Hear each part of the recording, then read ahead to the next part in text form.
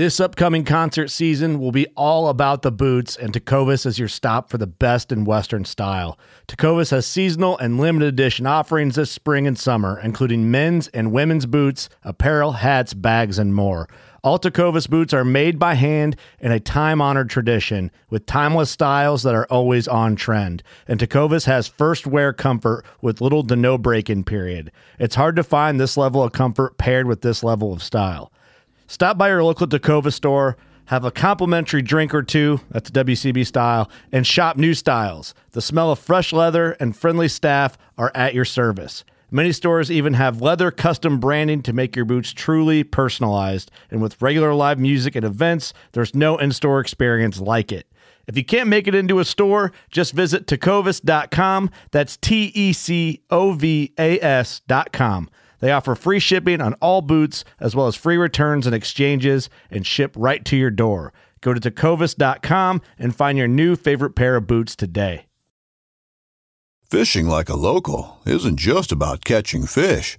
It's about connecting with the environment and the people who call it home.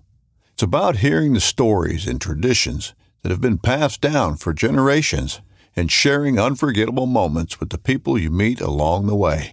Fishing like a local is having an experience that stays with you forever. And with Fishing Booker, you can experience it too, no matter where you are.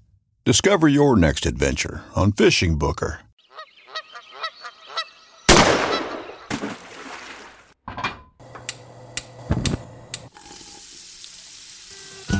Join Justin Townsend and the Harvesting Nature crew as they explore the world of cooking wild fish and game while sharing recipes, tips, tricks, and lessons learned from their pursuit of wild food. We sure hope you ate before the show, 'cause you're gonna leave hungry. This is the Wild Fish and Game Podcast. Hey everybody, welcome back to Harvesting Nature's Wild Fish and Game Podcast. You got your host here, Justin Townsend, and today we got a special guest, a return guest, so the voice may sound a little familiar. But first off, before we introduce him and get into the meat of the episode, which is going to be focused a lot around resolutions for this year, in the world of wild game. We'll touch a bit on some successes, some failures, some accomplishments, some plans, some fumbles, whatever you want to call them. We'll go through it all and then lay out kind of what the pathway forward looks like for this year. So first up, I'll do a bit of news. So I think the biggest piece is that I ate my black-eyed peas on New Year's Day, which is a key thing if you're from the southern part of the United States. I also learned, Colin told me that Pennsylvania has a tradition. What is it, Colin? Is it brats and cabbage? Pork and sauerkraut. Pork and sauerkraut. Pork sausage or just pork? Any kind of pork. Any kind of pork? Yes, I did like sliced up pork loin. Ooh, that does sound good. Nick, do you have any a New Year's tradition in your region? I don't think we do. I may be doing Michigan a disservice. It might have something to do along the lines of craft beer, maple syrup, and probably Werner's. I'm thinking that's probably going to be be what it is. We go smorgasbord every year, so maybe that's the regional thing. Is we just put everything out. If cream cheese is involved, I think being part of the Midwest, as long as we have some sort of cream cheese spread on the table, we're good to go. Nice, perfect.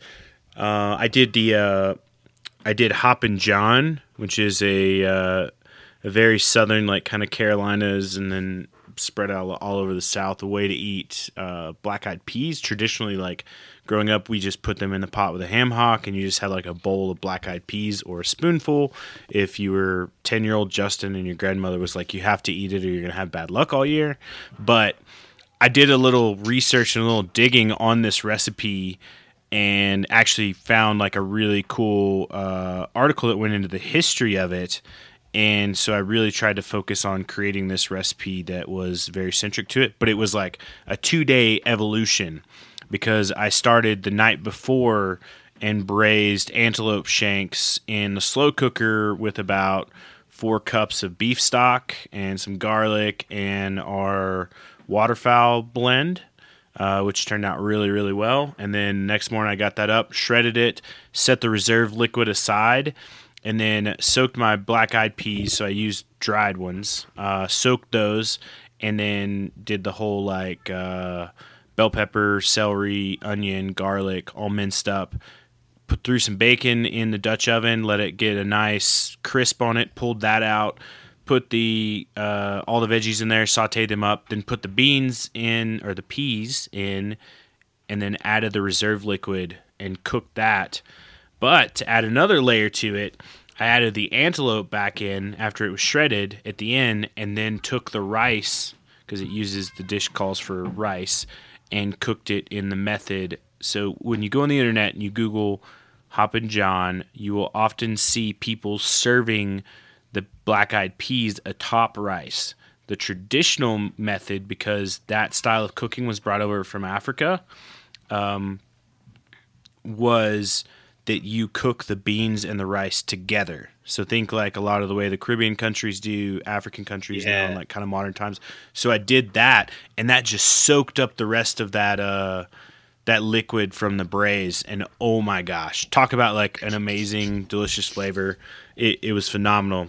We had some friends that were celebrating New Year's Day in Japanese fashion and had all these like Japanese dishes out and all kinds of stuff. It was like a table full of awesome stuff, and I took that over as like our contribution, and I just got the dish back today, and the guy told me, he's like, my wife had never had black-eyed peas before, and I got 2 bites of the dish, and then I came back and all the entire dish was gone. And I was like, well, I guess that's a good sign. He's like, no, we absolutely loved it.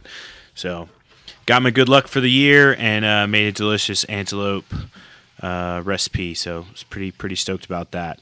Colin, how about you? Oh, wait, I got one more update. Sorry.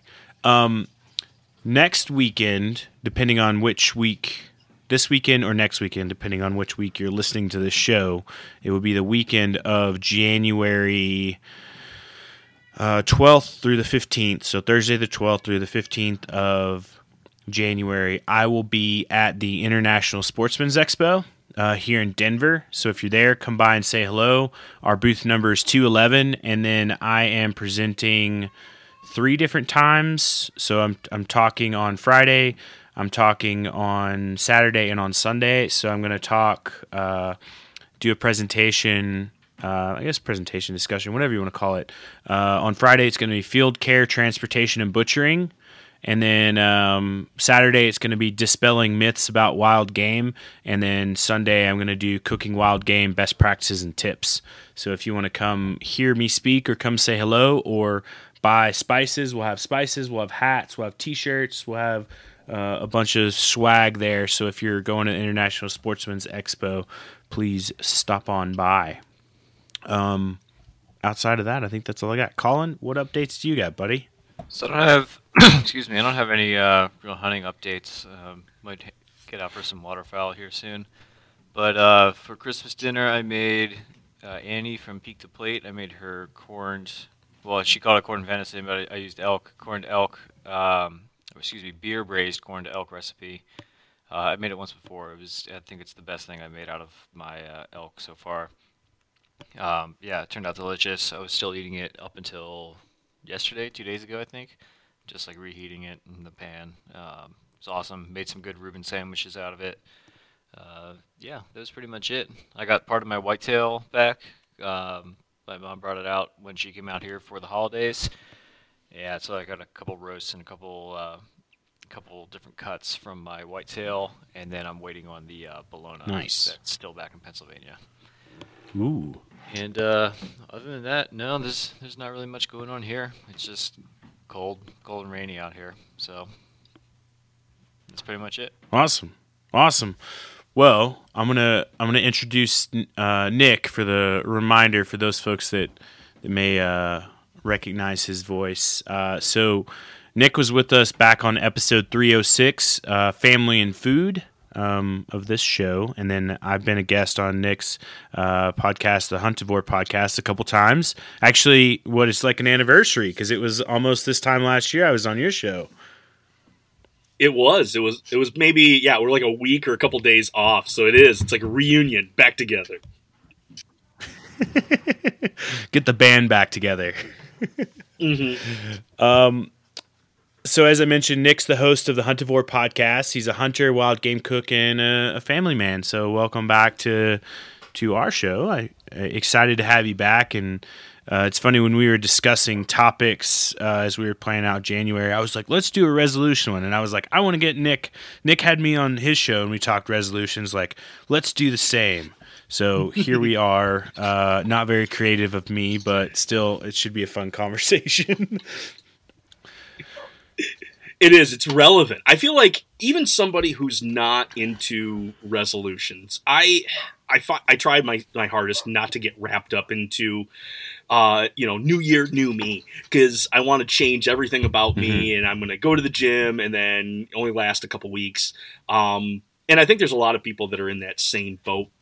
But that's not to say that there's not an excitement about the new year. There is an excitement about, hey, 2023 is here. I have a new 365 in front of me. Really, what are some of the directions that I want to go? What are some of the things that I want to try that are different than 2022? Either you're coming off your high of last year, or you're licking your wounds and getting yourself back up, depending on whatever that is. Being able to look ahead and just to, be excited about opportunities and to be able to plan out a couple things is something that is relevant. Now, I'm not going to change my life, but at the same time, what is it that I've been having aspirations to do? And now this is while you're motivated, this is the chance to do that. So whether it's out in the woods or whether it's in the kitchen, like, to have those plans ahead of you. A lot of us in the country right now have stuff in our freezers right now, just open, basic, they're just open for interpretation. You've got big cuts, you got little cuts. This is the time that you want to be thinking about that, especially if you're wanting to be cooking something grand. Like, this is a lull between holidays and stuff. So now we're going to have a chance, like, the next big one is like, what, Easter? That's the next big holiday. Like, you've got a little bit of chance to think about it. Unless you're planning something for Valentine's Day. I totally forgot about Valentine's Day. Sorry, my wife. She would probably appreciate something. But anyway, that's like the next thing. So you got like a month to prepare for that. So anyway, I think I still like the new year. Yeah, no, I'm with you on that. I think it's a great time too to sort of think about what to look forward to start planning, to start. I've seen tons of things like the BHA, the Backcountry Hunters and Anglers, their AFI group posted recently a series on Instagram of like it was like 10 wants or 10 hopefuls for the year, and they went to everything from like conservation to like hunting dreams, like what tags would you draw, or like what gear do you want to get. And I thought it was like a really cool way to sort of do that, because yeah, why not? I could think about that. I could think about the dream elk hunt. Like, had a rough elk year this past year, so high hopes for this next year. Like, I think it's a good time for that. And when you start thinking about food, some are fortunate to have a full freezer, and the clock's ticking till September, October next year when the seasons start opening back up. So got to do something with that meat. Now's the perfect time to think about that, like as you mentioned. But since we're kind of talking about last year, let's do a quick look back. And so what I'll do is I'll just throw the question out there, and then we kind of go in order. So Nick, I'll let you go first, then Colin, and then I'll follow up at the end, sort of with mine. But we can feel free to tell stories, whatever, elaborate on the questions or comments that I've got, and we'll go from there. So looking back on 2022, from a hunting perspective, what do you think your greatest success of 2022 is? 22 was a great year because I got the chance to do the Out West experience. Put in for a couple points to get an archery tag in Montana, and we did the full-on DIY adventure. So just getting there was already like a win in our, just the wind in our sails. We felt like, man, we're actually doing this. We're out here. And coming from Michigan, I mean, swamps, flatlands, woods, and to all of a sudden go into wide open spaces and to go into elevation. Like we thought we had done work. I know I thought I had done a lot of getting my body prepped. I was hauling around. I took a tube sand, which is 60 pounds, and I wrapped it in duct tape so it wouldn't split open. And I was carrying that around up and down hills all over here in Michigan. And I felt like I can handle this. And the first climb of the first day, I was like, I can't do this. This is going to kick my butt. But we were naive enough to not know when to quit. So we kept hiking. We kept getting to the tops of the mountains and pursuing and tracing. And so even as our first trip out, we had several experience with not just like one elk, but several elk on the trip. We ended up putting an arrow in one, right square in the shoulder, bounced right out. So we drew blood, but that was it. We actually heard him bugling above us as we went and tried to track him down. So we got close enough for that to happen from a buddy taking a shot. I did not take a shot, but I did have a spike come in at 5 yards. He worked his way. He came in across a clearing, came down a hill, and he's working towards me. And I knew, well, in Montana, the spikes are not legal. You cannot shoot a spike. So I left my bow at my side, had my hand on it ready in case something else came through. But we had our caller behind us, and here comes this spike coming in. He turns at 45, and he's just trying to sniff the air to see what was coming. And luckily, the wind was going away or coming towards me, so he couldn't smell me at that moment. But then he worked into 25, and then at 15, he's trying to look through me to find where this cow is behind me. He saw me as part of the tree. And so to see his experience, to see his eye move, and to be able to his head bob and just get every detail of this creature, my heart was just going through my chest, and I was just trying to do everything I could to stay calm. And in that moment, too, I'm like, man, this is a horse. Essentially a horse with spikes on its head that could freak out at any moment. It could realize I'm something. So like my only... In my Michigan brain was, I'm going to roll underneath this pine tree. That's my only route of escape in case he decides to try and run me down. But he ends up walking past me at 5 yards. There was a clearing, and he walks behind me. And 2 seconds after he got behind me, he sniffed me and turned inside out and booked it out of there. It was an experience like if he was legal to shoot, he was gone. He was dead. I would have definitely taken him. But at the same time, to just have that experience, to be that close to that animal that we had been up and down mountains, literally hiking our butts off to get to, like, that was a very cool experience. So I didn't get any elk meat on that trip, but I put that as one of the greatest successes, is that our first year out there, we heard elk, we got on elk, and we got some really cool experiences. So that was like probably our pinnacle of 2022. And then I am going to add the second one in there, is that when I did come back to Michigan during archery season, sat on the ground, and I had my oldest son with me, and I gave him the thumbs up, thumbs down on what was going to live, what was going to die. And so I turned around when we had a doe come in. She was a small doe, but I turned and looked at him, and he gave him the thumbs up, like, boom, take her, Dad. Let's get this done. So we ended up putting her down, and he got to be a part of not only that, but the tracking, the gutting. He got to step in and use the sharp knife. He's an 8-year-old right now, so he got to use a sharp knife, and we worked on some boning techniques. We worked on how to hold the knife, worked on some of the etiquette, too, as far as, like, if you don't want to get bloody, cut towards a buddy. Like, you want to put that tip away. And so we were working on that. And so it was fun and exciting to have him be a part of what I love. And I'm not going to push him to do it, but at the same time, for him to be on his own terms, be like, I'm going to join in, I'm going to take part in this. That was super rewarding. So those are my 2 highlights from 2022. Nice. That's awesome.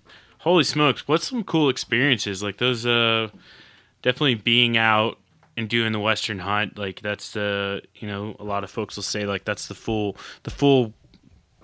getting into Western hunting, especially chasing elk during archery season, is nothing easy because those creatures are everywhere. But that moment to get to share with your son and sort of being teaching, like I could definitely see. I was thinking about that too, and I'll add my moment in there, which is very similar. But Colin, what do you got? What greatest success of 22?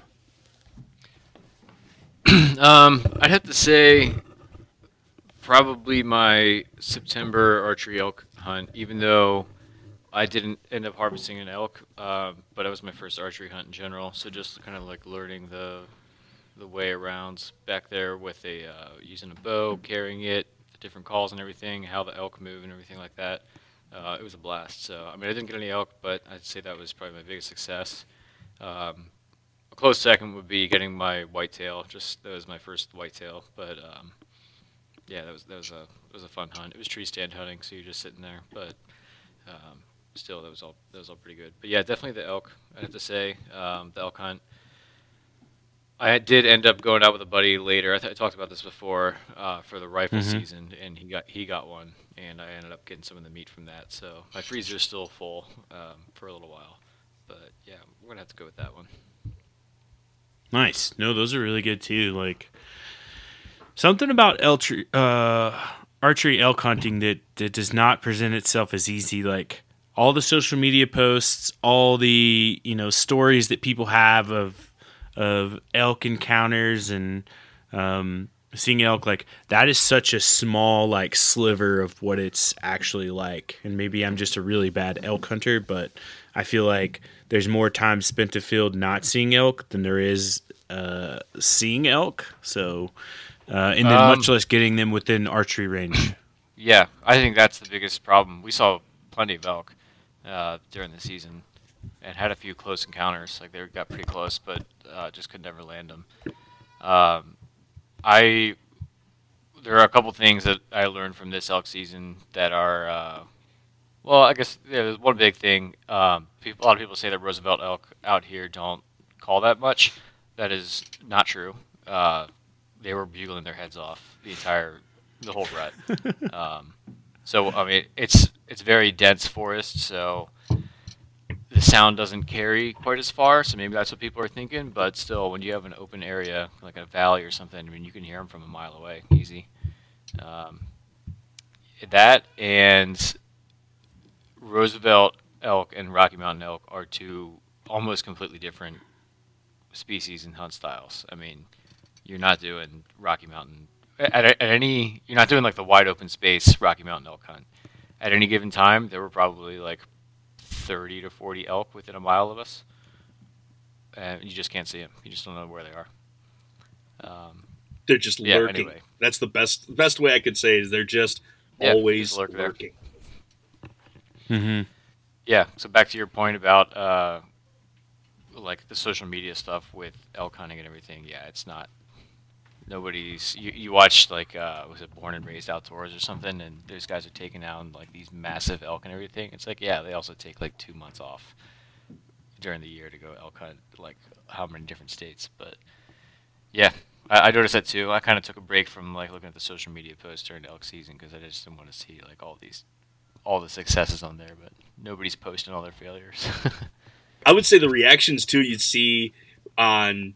Like you're talking about the social media people there, Colin, that they pop up and you hear a scream and everybody's like hooting and hollering, and you're like, I feel like they're embellishing that, but at the same time, like we would be on top, we would just get done with a hike, we'd get to a spot and we would call, and it's like it took a lot of effort to get to the spot where we're now calling, and so to hear something, it really it welled up a lot of emotion just because of how much effort we had to expend to get there. We hear one on the other side of the valley, so we get to the other side of the valley, we're sweating, we're huffing and puffing, we let out a call, and he's still there, and I felt like just like those same guys, like all this excitement would just well up in you. You're so excited. You haven't sealed any sort of deal, but the fact that it's like we're on the same side of the mountain as this thing, like I can begin to start to relate a little bit with their victories that they get. Now, yeah, like when it comes to like sealing the deal and being able to get on that and make the shot, that's that. If I was going to do that, you bet you would see my face all over social media. I would hit every platform with that footage and probably posted a number of times. So I do not blame these guys for when they bring down something huge and they're like, share it to the world. That's big D slinging right there.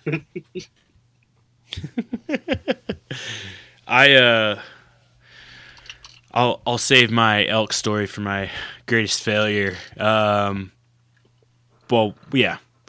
So greatest success for me, I think, 2022 was doubling up on antelope in Wyoming very unexpectedly.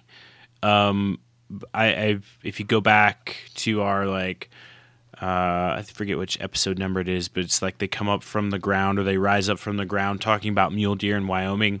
But at the beginning part of that, I talk a lot more detail about how the antelope came to be. And essentially, we were hunting for mule deer and ended up climbing up and over this ridge line into what was this unsuspecting valley.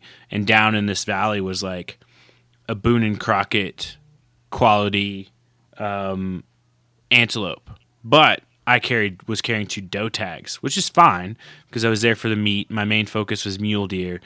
But then I ended up going down, stalking a half mile, between a half and 3/4 of a mile to get down within 160 yards of where this herd was at. Came up out of a creek bottom, set up, made a perfect double lung shot, dropped the first doe, and then that was kind of my plan. I was all right, I'm done. I'll take care of this. The herd, for those that have hunted antelope, normally just haul ass. They're gone, in the next county. Well, they ran 30 yards up on this hillside and just stopped. And they were all just looking back at the doe. They were looking, in the direction the shot came from, trying to figure out what's going on. So I was well, I don't think this opportunity is going to present itself again. And I don't know if I'm going to have another opportunity. So I picked a doe out of the herd. She was facing completely square in front to me. And I just put the sights right on the middle of her chest and gave it a squeeze. And she toppled over backwards and fell right there. And I was 2 antelope, 1 herd, holy smokes. And then we got them and packed them out, and that was it. But yeah, that was, to me, I was just holy smokes, that just happened. Without even intending or making it part of the plan. Completely unplanned. But in the words of, I can't remember his name. Love it when a plan comes together, I guess. Yeah, or sort of not. Oh, is it Hannibal? Yeah. What's his character's name? Yeah. Hannibal, yeah. Yeah. Anyway, it worked out. So, and then my second is my daughter went through Hunter's Ed this year, and I sat with her through the whole course, and she took the course. She proved herself that she has the beginnings of a safe hunter, and is ready to get out there and do some small game and some waterfowl and things like that. So I'm pretty stoked to have her as a hunting buddy. She's pretty solid. She can put in some miles. Colin can attest. He's been out with us with her, and she's just goes and goes. Yeah. Good deal. Is your course in Colorado, is it the 3 weekends where you have to show up, or have they gone the digital and then have a field day, or is it all in person? So they have the option to do partially online, and then you go get your certification because you have to shoot firearm. So you have to demonstrate you can safely load it, unload it, shoot it, or load it, shoot it, unload it, whatever. So that is one portion of it. But the way the in-person works, and we went to the actual CPW headquarters here and took it from the main instructors because they have an indoor range, and it's all just right there, very convenient. And it's 1 day of instruction, and then the last day they finish up the instruction, do the shooting, and then you take the final exam. So nice. 2 days in and done. That's good. Yeah, not too bad.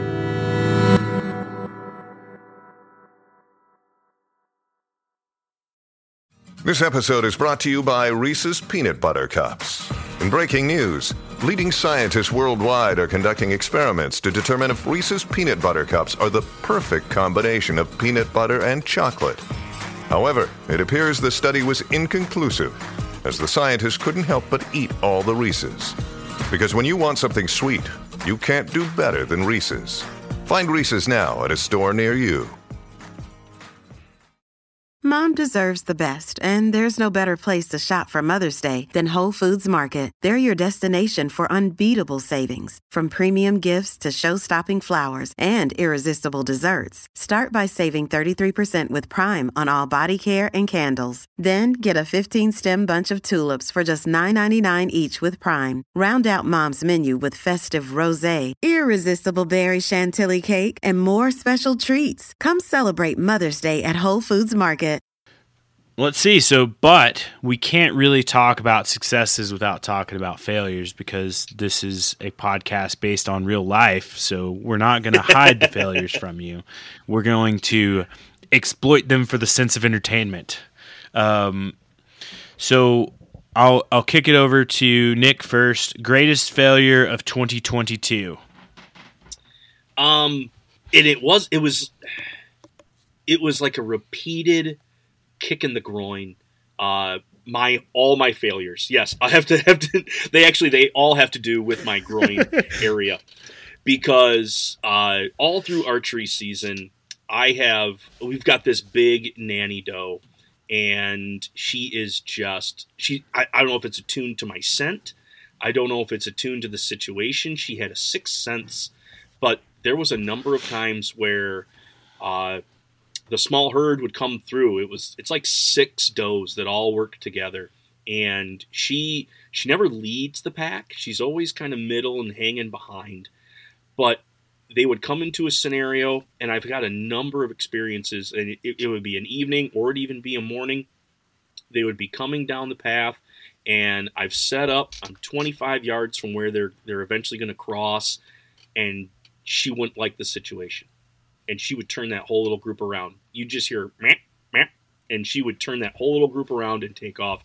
The first couple would probably be right there where I could take them, but it's like, no, I want the big one, and she just wouldn't present that.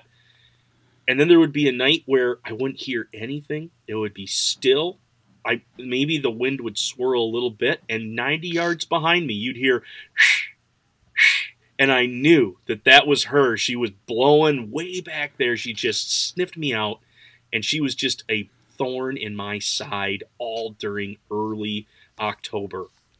Granted, it's so thick where we're at that, they can be right there and you would never know it. So I'm sure she had a lot of experience with just kind of like, hell, I've experienced hunters in this area. Oh, yep, there's that idiot Nick again. We're not going to go this way. So luckily she just knew me. She could read me like a book. I saved that for one of the successes, because I did take a deer with firearm, and it did happen to be this doe. So I was about to say, was it her? It was her. Well, I don't know if she got smucked by something or got in a fight with something, but she had this like rounded snout to her on the front. On her nose, instead of coming down flat, it was rounded. I don't know if she had like a growth there, or like a bruise, or like broke a bone and then it had a growth. But anyway, it had this rounded hump on the front of her. And yeah, she came out at 60 yards. And this was with firearm. And I honestly, this was the first year that I took a deer with a firearm. Everything has been with a bow, which has been super wonderful. But I had the opportunity to do some firearm season, because a lot of my season, especially during rut for archery, was taken from me. My own body was working against itself. I experienced kidney stones for the first time in my life. Ooh. And oh, wow. I never want to experience them again. I had first one. I actually had to, because the kids were in bed. I'm wrenching in pain now.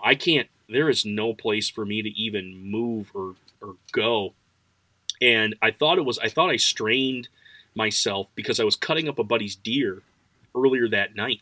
And it was just kind of like the pain started to set in a little bit. And I'm like, man, do I have to poop really bad? Like, I don't know what's going on with this. But we finished cutting up his deer, and I get into the house and go to bed. And then all of a sudden it was just like this thing sets in. And so I drive myself to the hospital. We don't want to get the kids involved with this. They're sleeping. They got school the next day. So I drive to the hospital, and I'm like, you got to figure something out here. Like, here's my insurance. Here's my information. Just give me something. And so they hit me with some meds. They go in, do an MRI and an ultrasound, and they're like, yeah, bud, you got kidney stones. Just got to pass them. Have fun. That's really how they set me out the first time. And so the first one I did pass was 4 millimeters. You know, doesn't sound very big. Yeah, it sounds big. But the way that it's coming out it's huge. And so everything was going good, but then I had these pains come back again, and it wasn't letting up. So I go back into the hospital again. And this time they noticed that the one behind it, there was another one, and this one actually got lodged. It did what that tanker did in the Suez Canal. It all of a sudden veered too far and wedged itself in my tube there, going down into my bladder. And so it wasn't going to go anywhere. It was just going to be excruciating pain. So they actually went in arthroscopically, took that one and another one out. There's no. Those were the only 2 that were left. They looked through my kidney and saw that, you know, there's nothing else that's going to be there. They gave me a stent that I had to have go from my kidney and run down into my bladder that I would then have to pull out later. That was a whole nother experience. But after that, like, 2 weeks of going through all this mess, like, it was so nice to finally, like, feel well enough to get back into the woods. So I did kind of rob a little time and get into the firearm season. I normally only get a couple days. But Thanksgiving is kind of like the second opener for me. So in Michigan, November 14th is the traditional opener for firearm. And then because I'm working at the turkey farm, I don't do a whole lot during firearm season, not until the actual day of Thanksgiving. So I get up early, even though it's a holiday, and I go out, and that's a nice, like, kind of like re-energize. There we go. Re-energize the season with like a second opener there, and that's when this doe walked in. So it kind of made up for all the pain and suffering that I went through, that I was able to take something with a firearm. So yeah, that's my 2 failures. Is I had a doe that just was a thorn in my side, and the kidneys. But ultimately, through those failures, I think I'm a better hunter from the whole thing. Nice. No, it's man, sorry I had to go through that. That sounds pretty terrible, but I think in the end, made up for it with the doe, who sounds like definitely caused a lot of heartache and frustration in the beginning part. The question I have is, have you eaten any of the meat yet? Is she tasty? Is she like, yes, this is the juice is worth the squeeze? Absolutely. We haven't had the tenderloins yet. I froze those. I want to do tartar again with those. So I'm giving those a good hard freeze, and then we'll bring those out and we'll try that again. But what do we have? Oh, the inside round. Eye round, inside round, salmon cut, depends on which side of the Atlantic you're on. But we use those. We made some stir fry, and that was a home run with our kids. They really enjoyed that up. That was a full clean plate club. I took a picture actually of the 5 plates that were, licked clean of all of that. They really enjoyed that. I mean, anytime that you can serve rice and tortilla along with venison, and yeah, the kids were just, they were just soaking that stuff up. So all in all, it was a win. And yeah, she tastes beautiful. She's a great Michigan doe. She's got her good corn fed on her at the same point with all that fat that was still lingering on her hindside. But yeah, a lot of browse to her. Tastes like venison, but at the same time, I'd have it no other way. Yeah, I like it. Colin, greatest failures 2022. I would say my biggest failure, the biggest literal failure was when I tried to shoot a bear with an arrow and it went behind it and my arrow bounced up into the forest and lost that one. Yeah, I don't know if I really had any other ones. I think I was very methodical. Not to say like, oh yeah, it didn't fail at all, but I don't know. I was very methodical about how I did everything this year. Maybe like understanding the elk rut a little bit more. I would have gone back and researched a little bit more, and kind of like elk hunting techniques and stuff. Because I was out there, I was trekking every day. I think I did 21. I hunted 21 days total during that month of September, and only 5 of them were the rut. And so until then, Wow. it was like I was just putting miles down and not seeing anything. I probably could have saved a lot of time and effort had I just understood it a little bit better. But Yeah, possibly. Man, I think greatest failure 2022 for me is, I'll say, not getting out hunting as much as I wanted to, not getting out fishing as much as I wanted to. But I think like from a hunting like in the moment perspective is that I had a 3rd season mule deer tag here in Colorado, and I went up like my last day of the season. I only had the morning to go up, and I hiked up into this pretty steep mountain. Like, it was snowy and icy, and I definitely fell a few times going back down the mountain, which was probably kind of a safety concern. I learned my lesson from that, that crampons and like the things you put on your boots so you don't slide around in the snow and the ice. Actually, lightweight ones work really well when there's snow out to go hunting and gives you some extra traction. That's a lesson learned along the way.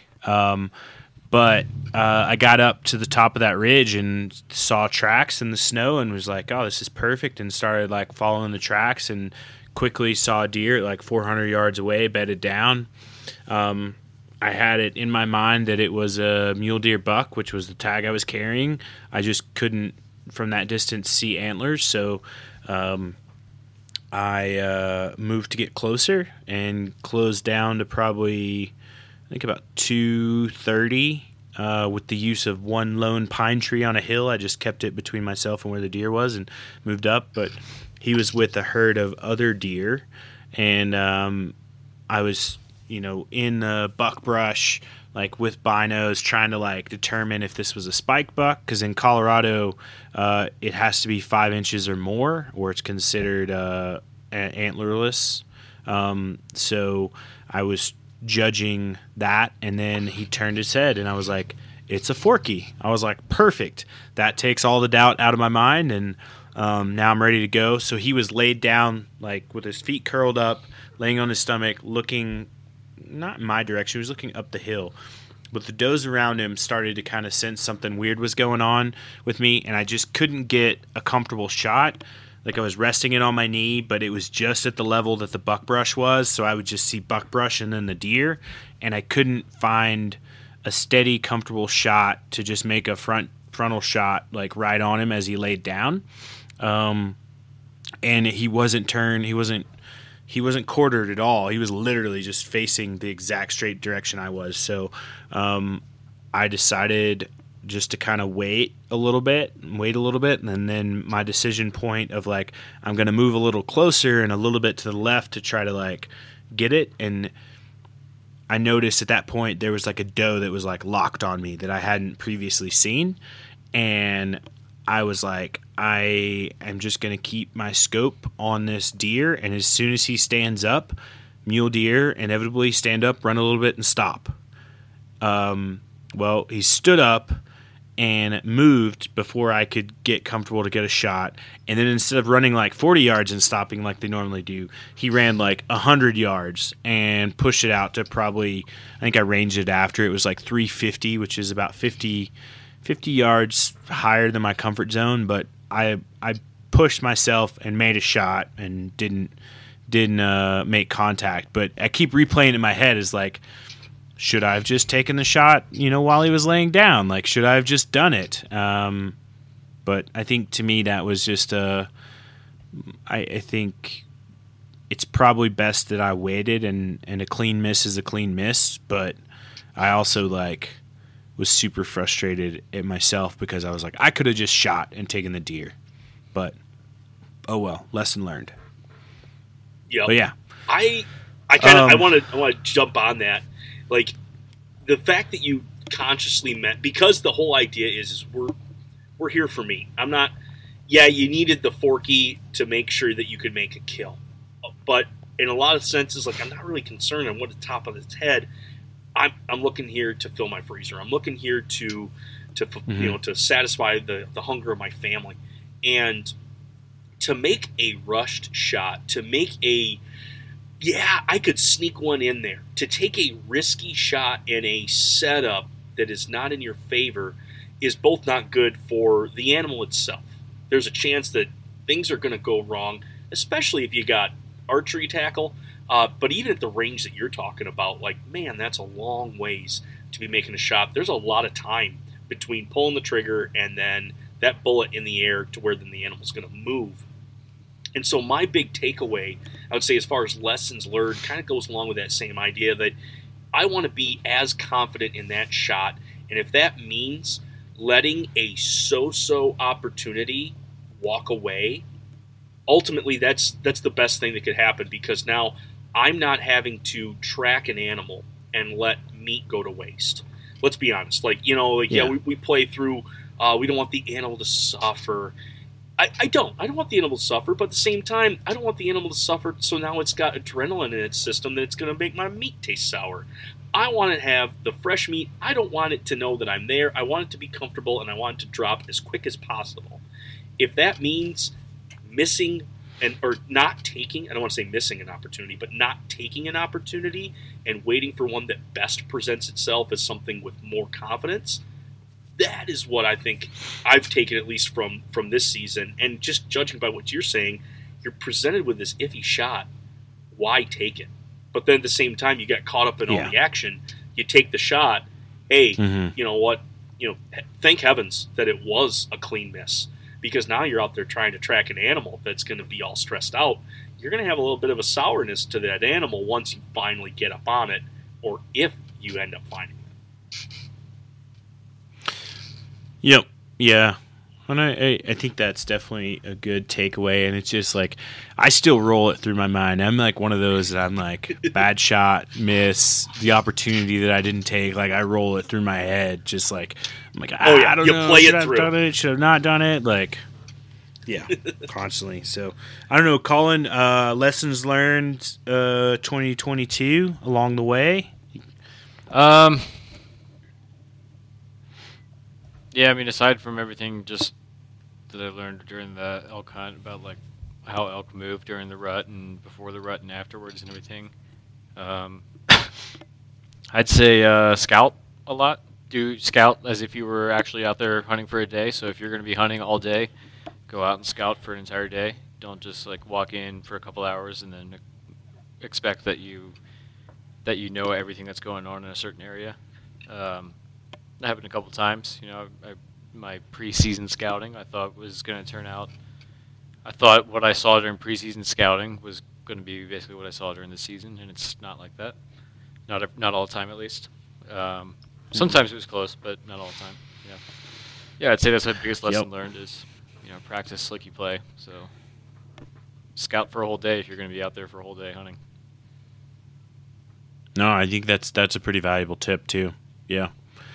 So let's switch gears a little bit, and I don't think we're going to get through all the show notes, but we'll get through as much. We may not be able to do Let's Make a Meal, or we can do it quickly at the end. But let's talk, maybe let's just do one. We'll just combine them. So from a wild game cooking perspective, as we look back on 2022, Nick, what would you say is your greatest accomplishment? My greatest accomplishment. It started out actually early on in the year. I wanted to use liver specifically. I didn't want to do liver and onions. If I were to say that there's a traditional meal, liver and onions is pretty traditional here in Michigan. It's traditional that everybody has had it. Everybody doesn't like it. It's tired, and it needs either something to revitalize it, or liver needs to be used in some other way. And so I reached out, and I have a a brother-in-law who got into pasta making, and I said, you know what? Let's just go for the full-on home run on this one, full swing. Let's learn pasta. Let's make a stuffed pasta, and let's use venison liver in the whole thing. And it ended up being one of my favorite dishes of the full year. And it's a venison liver and onion mousse stuffed ravioli. So I made this little ravioli with that stuffed mousse of liver and onion. I used some cognac in there and a good load of cream and a good load of stock that was in that. And you just whip that up, and it just had this smooth flavor to it. You could tell that there was liver in there, but it wasn't this irony, punch you in the face, real grittiness. Ooh, sounds good. It was smooth. Yeah, it was smooth. And the onion really played really well with the sweetness off that. It really jumped out at you a little bit. But just having a bite size of it, it wasn't like taking a bite out of a liver. It was like this was presented in a way that really was friendly, but at the same time totally elevated. It really took the animal and elevated what it can be. So learning how to roll out these big sheets of pasta, being able to put it on, we got a little press, which was actually super nice. So then I just made the little wells, and I had pre-made up the mousse, and I squeezed them into each of the little wells, put the second sheet on top, and then you run a rolling pin over, and it makes your perforations. You pop them out, you put them in the freezer, and then you can have them whenever you want. I went full Michigan on this. I was able to get a hold of morel mushrooms. So to complete the whole thing is I had ramps, morel mushrooms in a brown butter sauce, and I tossed all of that in with these raviolis that just got done up in some water, just enough to make them al dente. Holy smokes. That meal was, it was just dynamite. It just blew me away. And I was sharing it on my story, and now it's like, we're coming back around. I've already got, do I have two? Yeah, I got 2 livers in the freezer right now, and the one liver is dedicated to just raviolis. We made 50 of them. 8 makes a meal. 8, well, I mean, I'm a fat kid at heart, so like 10 to where my meal is at. But like 8 makes a meal, so I was able to feed a couple friends with this, but at the same time, I got like 1 bag left. So like that's going to be of that batch, but we're going to make another big batch of these.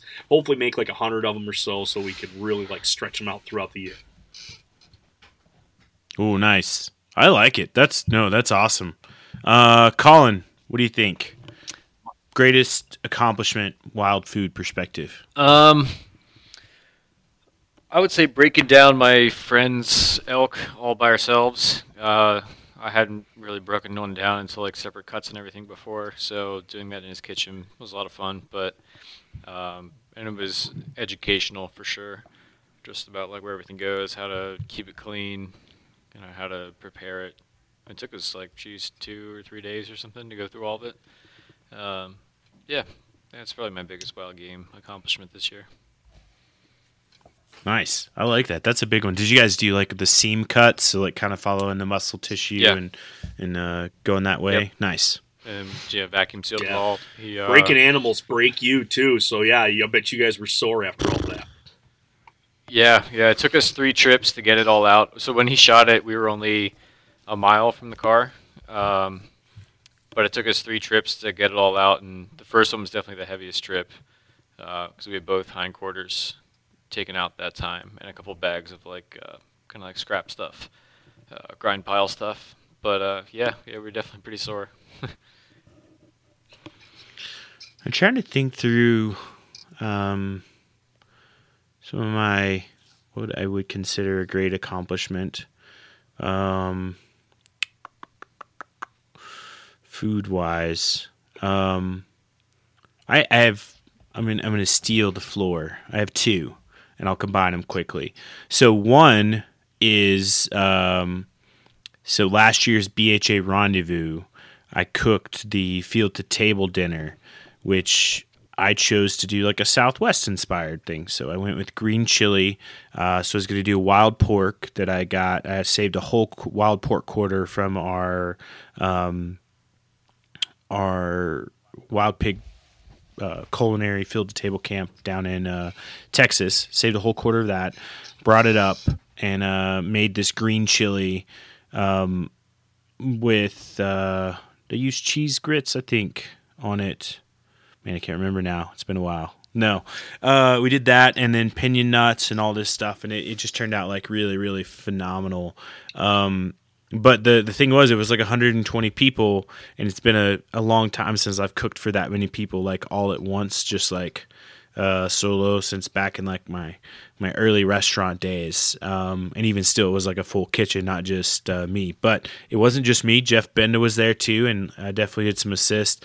Ryan Callahan helped do a little bit of garnishing, so it was a super fun experience. We got to do this really awesome place right outside Missoula, which was just beautiful.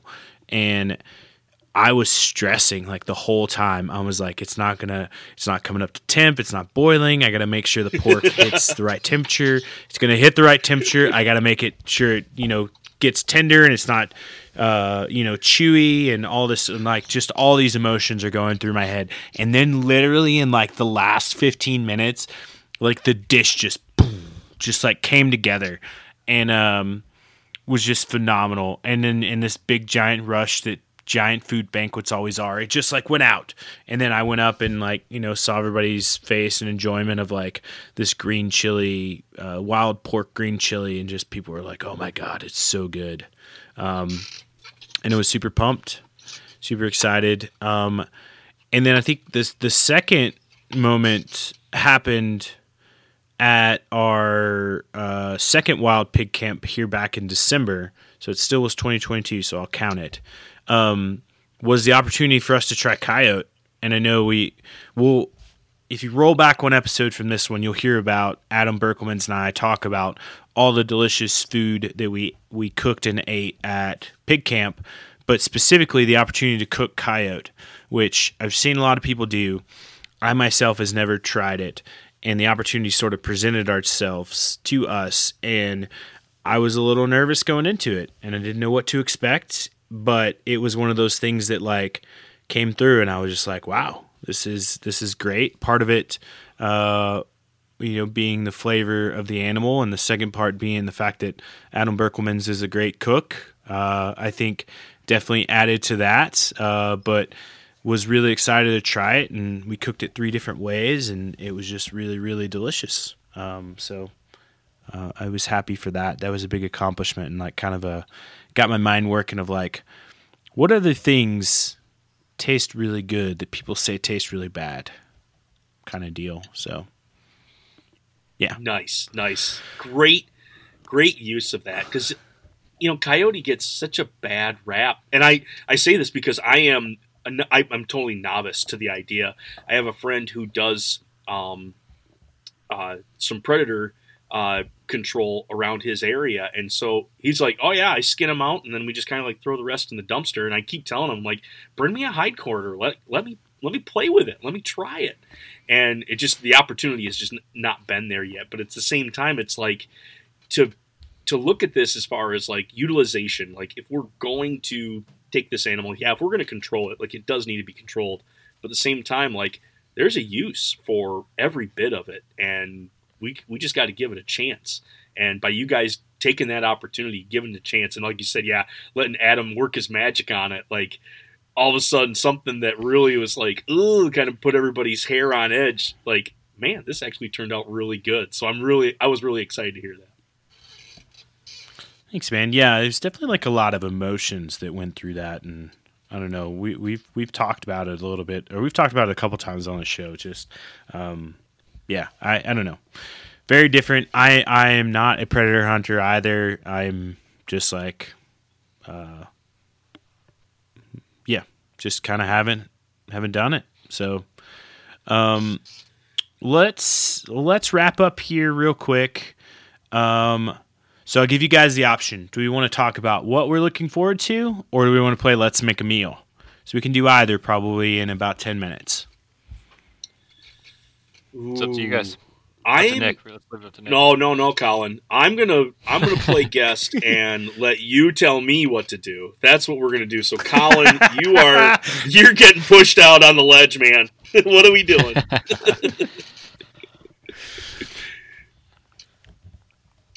Yeah, let's make a meal. All right, let me hit the button. It's time to make a meal. All right, there we go. Man, it's like a That's game it. show. I love it. The prize is the delicious flavor that we're going to create. You know what, on this one, Nick, I'm not going to scroll. So normally how Let's Make a Meal works is that I scroll social media, the Harvesting Nature Instagram, and the first like cut of meat or animal or whatever it is I see, and we start from there. But I'm seeking a bit of redemption in the meal. So if you want to give a bit of background on a salmon dish that I helped you put together last year, and then we'll try to fix it. Yes. Oh, man. So we didn't get to this, but we were going to talk about your wild game cooking's like biggest failures. And, oh, man, this was – I almost gave up cooking altogether. This dish is – it was helped inspired by Justin. And I think he was hesitant to let me do this. I was describing what I wanted to do. And like the look on his face was already like good luck, man. Like, tell me how it is on the other side. But we have good aspirations, and I think it can totally be redeemed. I wanted to make a smoked salmon, sweet potato, shepherd's pie. And everything about the flavors worked. The sweet potato, having a savory sweet potato was really going to be something that was going to help make this. Smoked salmon, it was salmon that was just kind of like floating around in my freezer. It was basically freezer treasure at this point, and something had to be done with it. And so I smoked it really nice, and it itself tasted beautiful. So it did have a little bit of sweetness because I used some maple maple syrup on that. So it really did have some sweetness to us. It was going to play well with the potato. Onion always seems to go into the dishes that I make. I just like that little bit of sweetness that it also adds. I wanted to make a cheese sauce that would also kind of like bind it all together. And when I put this thing together, it turned into one mass of soft gooiness. Like, flavor was there, but it was just like, I mean, you put it in your mouth and it was just this like oatmeal-y. It wasn't even oatmeal. It was just this straight, like, you just swallow. You could almost pipe it down your throat. It was so like, like I want to enjoy this, but I cannot. I took one for the team and I ate this for the week, but I had made such a large portion of it because I thought it was going to fit into this dish that I had. Like I just had like, I just dreamed it up. Like, it's going to work. Like, I ate half of it, and I couldn't eat any more. And so I donated a quarter of it to my dogs and a quarter of it to the trash. I finally had to just give up on it. But at the same time, the inspiration of what we're trying to make here is going to be a smoked salmon, sweet potato shepherd's pie. Yep. All right. So let's think through this. I don't know. First thing I want to do, like off the bat, is I want to rethink how we're looking at the shepherd's pie as a whole, right? And I just this thought sort of came to me, and you guys throw comments in here. But instead of thinking about it as a shepherd's pie, maybe let's think about it as the same ingredients as a shepherd's pie, but not plated or created like a shepherd's pie. That way we don't get the mushy consistency, right? Mm-hmm. You guys follow me? Yeah, kind of. I mean, I would have never even thought to make a shepherd's pie with a fish, so I'm sure the texture is a little bit different. Yeah, it's definitely different. Same way. And did you? Yeah. Was the fish? How did you put the fish into the dish? How did you incorporate it in? Was it just like the salmon was laid in the bottom of a pan and you put the potatoes on top of it?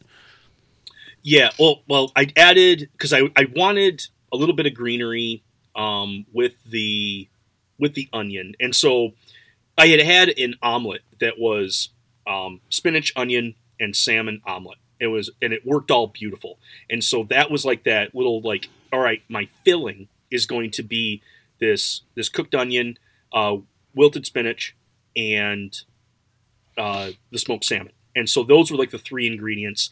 How was I going to like bind that together, or how is that all going to come together at the bottom? And I wanted to mix that in with a cheese sauce, and the cheese sauce broke because I was too worried about the potatoes that were getting overdone and was going to ultimately end up mushy. Part of it is just my own inexperience and so many things going on. So it's just like a lot of cogs that was going on. But anyway, so I mixed together the salmon, the spinach, the onion, and the cheese sauce. That was put down into the dish, and then the mashed that I made of the sweet potato that had rosemary mixed in with it because I wanted to go with the savory side of that. That was then just layered on top. And essentially, I think it was probably too thick that I was trying to put this all together. It could have definitely been a lot thinner. But anyway, yeah, it was just the concoction on the bottom with the cheese mixture and then layered on top with the sweet potato. So here's some thoughts that I have. Let's remove the construction of the shepherd's pie completely. And I'm thinking I like the green onion, which green onion is in like scallion. Is that what you're going with? Okay. Yeah, it was a white onion that I had, but at the same time, like a green onion would definitely add a much more potent punch that would. So I think if we're looking at the plate, right? Picture a plain white plate. Let's set the tone here. We're going to take the green onion and we're going to make a green onion puree. Like super thin, almost like it would be a sauce, right? And we're just going to put that in the center of the plate. And then what I'm thinking is if we want to go smoked salmon, or if we want to just do pan-seared salmon, or take like a fillet of the salmon and sear it after it's been smoked, really high heat to get a nice like crunch on the bottom and the top. And just like maybe lay it in that sauce. And then I think a way to do it that I can think of is take your sweet potato and maybe mash it with whatever other flavors you want to incorporate, the rosemary in there, butter, all that, and do almost like a piping bag or something, like little dollops on top of the salmon. So now you've got this smooth texture with your sweet flavor on top, and like as you cut into it with a fork, you're going to hit the crispiness of the salmon. So the sweet potato, the smoky crispiness of the salmon are going to match, and then at the end you're going to like finish it off in this green onion puree. I like where that's going. I like where that's going. I would like to see even, I don't know, because after eating it and really like, I think I just overboiled the sweet potato, because then when the mash, I mean, shoot, textbook as far as consistency goes, super smooth. Mm-hmm. Like, I mean, if it was just a sweet potato dish that you would do like your cinnamon and your walnuts and your marshmallows and all that stuff that you cook on it, like boom, I hit that right nail on the head. But at the same time, like it was just way too smooth for that application. And even probably for this, like even to take that sweet potato and cut them an eighth of an inch thick and go more with like a scalloped. And then what I can do is get those in the braise, get some char on those. Then when I put them on top of the salmon fillet that we're going with, I have a little bit of a crunch on the top. There's going to be a toothiness to that potato that I think is going to hold up well with the salmon. Salmon's going to be flaky anyway, so I don't want anything to overdo on that salmon, but to give a little bit of toothiness, get some char on there that I've already kind of got that rosemary and butter in there, but at the same time scallop those up almost like a fish scale. Like, shoot, now we're putting layers together here. We've got a presentation here, doing the fish scale potato on top, then the fillet with that puree on the bottom. I like it. I think that's good. Colin, what do you think? Anything you would change? I mean, I don't really have any recommendations. You guys are the by far the culinary experts between the three of us.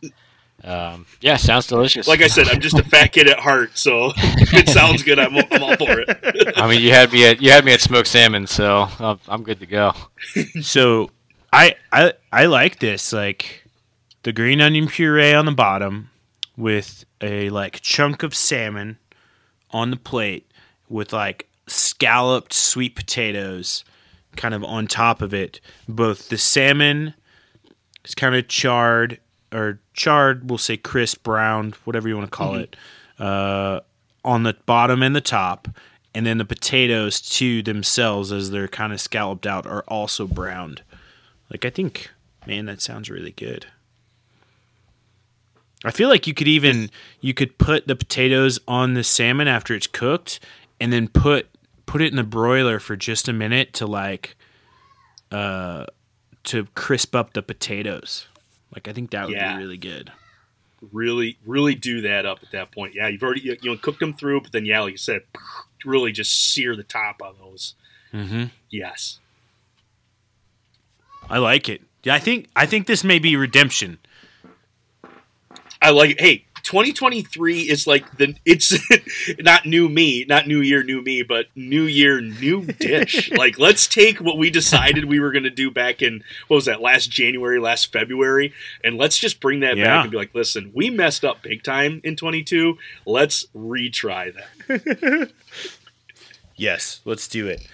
All right. Well, unfortunately, I think that puts us at the end of the show, so we'll do a quick around the room. So, Nick, if you've got any last thoughts you would like to share with us or impart upon our guests, please do so.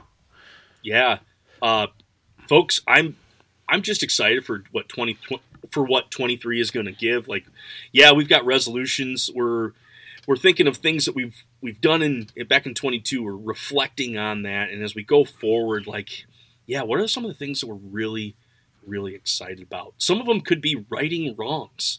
Like, you could think really deep on like what are wrongs in my life that I need to right now, or what dish did I create with the aid of friends that I really need to go back and try again? Like, these are amazing parallels that we could have right now. But to be able to take that and try something new, maybe fix something. I think and one of the things that I had on here as far as like, what did you learn from it, is like, the bad dish is not the end of the world. You make something bad, it doesn't make you a bad cook. It means you made something not good, and you can always go back and do it again. My dogs are so excited for when I mess up because they love whatever I give to them. And so sometimes I kind of mess up a little bit and they get a little bit, and sometimes I mess up a lot and they enjoy smoked salmon for the next 2 days. So there's definitely, there's excitement about this new year. So take full advantage of it. I'm keeping stuff from my whitetails. I kept kidneys and I kept liver, and I'm doing stuff with the fat right now. So it's like I'm taking stuff that people normally discard, and I'm wanting to try to use that, getting full utilization. And so that's kind of like what 23 is for me, is getting the max that I can. If I'm going to shoot that animal, well, dang it, I'm going to put the responsibility on myself to use every bit of it. Whether people tell me it's bad, whether people tell me it's good, we need to give it a shot. Yeah, perfect. Also, too, we forgot to do it earlier. Throw a plug in there for your podcast, please. Yeah. So you'll find me over at the Huntivore Podcast. I'm a part of the Sportsman's Empire. We're a bunch of guys that, we've all got 9-to-5 jobs. We all work really hard during the day, but we love our passion of being in the outdoors. And so through there, I've been able to chat with a lot of people. Kind of the same avenue that Justin's going. I talk to people who are excited about food. I'm people who are excited about wild game and using it to its fullest. So yeah, head on over and talk to me over at Huntivore Podcast. You can find me on pretty much every platform, or if you can head over to Sportsman's Empire, you'll find me there as well. That's where you'll find my my recipes and my blog. I've got just a handful that are there, but we're working on creating a little volume, working on creating a collection there. But yeah, if you want to talk to me directly, you can find me at Huntivore on Instagram. I'm always chatting on the DMs, so as far as if you got a question or if you want to poke my brain on something, feel free to go ahead and do that. I'll try to get back to everybody. But I also post the stuff that I'm really excited about. I post the stuff that I'm doing, and I'll let you know that if it worked or if it didn't. I believe I talk a little bit about the salmon pie way back when on the stories. I don't think it actually got a post. I didn't want it to live like forever on the internet. But anyway, yeah, check me out over there, and feel free to ask me anything. Nice, thank you. Colin, what you got? Last thoughts? Yeah, nothing really groundbreaking for me. Thanks for coming on the show again, Nick. It's always nice to talk to you. Yeah, I'm just kind of looking forward to what hunts I'm going to put in for next this year, and start looking at that stuff, see where I can gather points and where I'm going to try and actually apply for hunts. So that's really it. This is a good first recording of the new year. Yeah. Oh man, what a thing to celebrate too. Yeah. I also think we're coming close. I think 2000. This is year 3. Yeah, we started. So we just celebrated this. Right? Yeah, December was our first episode was December 2019. So 3 years. Yeah. Wow. Cheers, fellas! Congratulations. Yeah, man. Yeah, thanks. Thank you. With that, like 2023, I'm expecting an exciting year. Like we're almost full out of COVID, I guess, if you can call it that, and everybody's wanting to do in-person things, which is everybody's doing in-person things, and I'm excited to get back out and meet with folks and do more hunt camps and cook more wild food and engage and chat and visit with people. Like I really enjoy that aspect of all the stuff that we do. So I'm glad that that's here. And I think, like Colin mentioned, I'm excited, looking forward to what next year's hunting season is going to bring. It's my last year in Colorado, so I definitely want to go big. And then, just cook more wild food. Had a fortunate year last year and got pig and deer and antelope, and waterfowl season is upon us, so it's time to get out for geese, and I'm just hopeful and looking forward to the new year. But I think with everything said, the biggest thing is everybody get outside, go hunt, go fish, go find food, and then cook it and eat it and enjoy it with friends and family. Like at the end of the day, the resolution should still be the same: eat more wild game. That's it.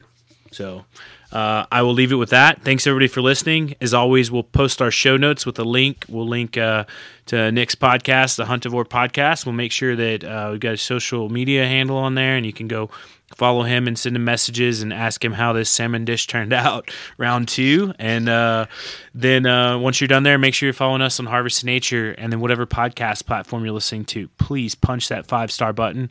Leave us a review. Tell us we're doing wrong, or, tell us we're doing right. Thanks, everybody. Have a good night.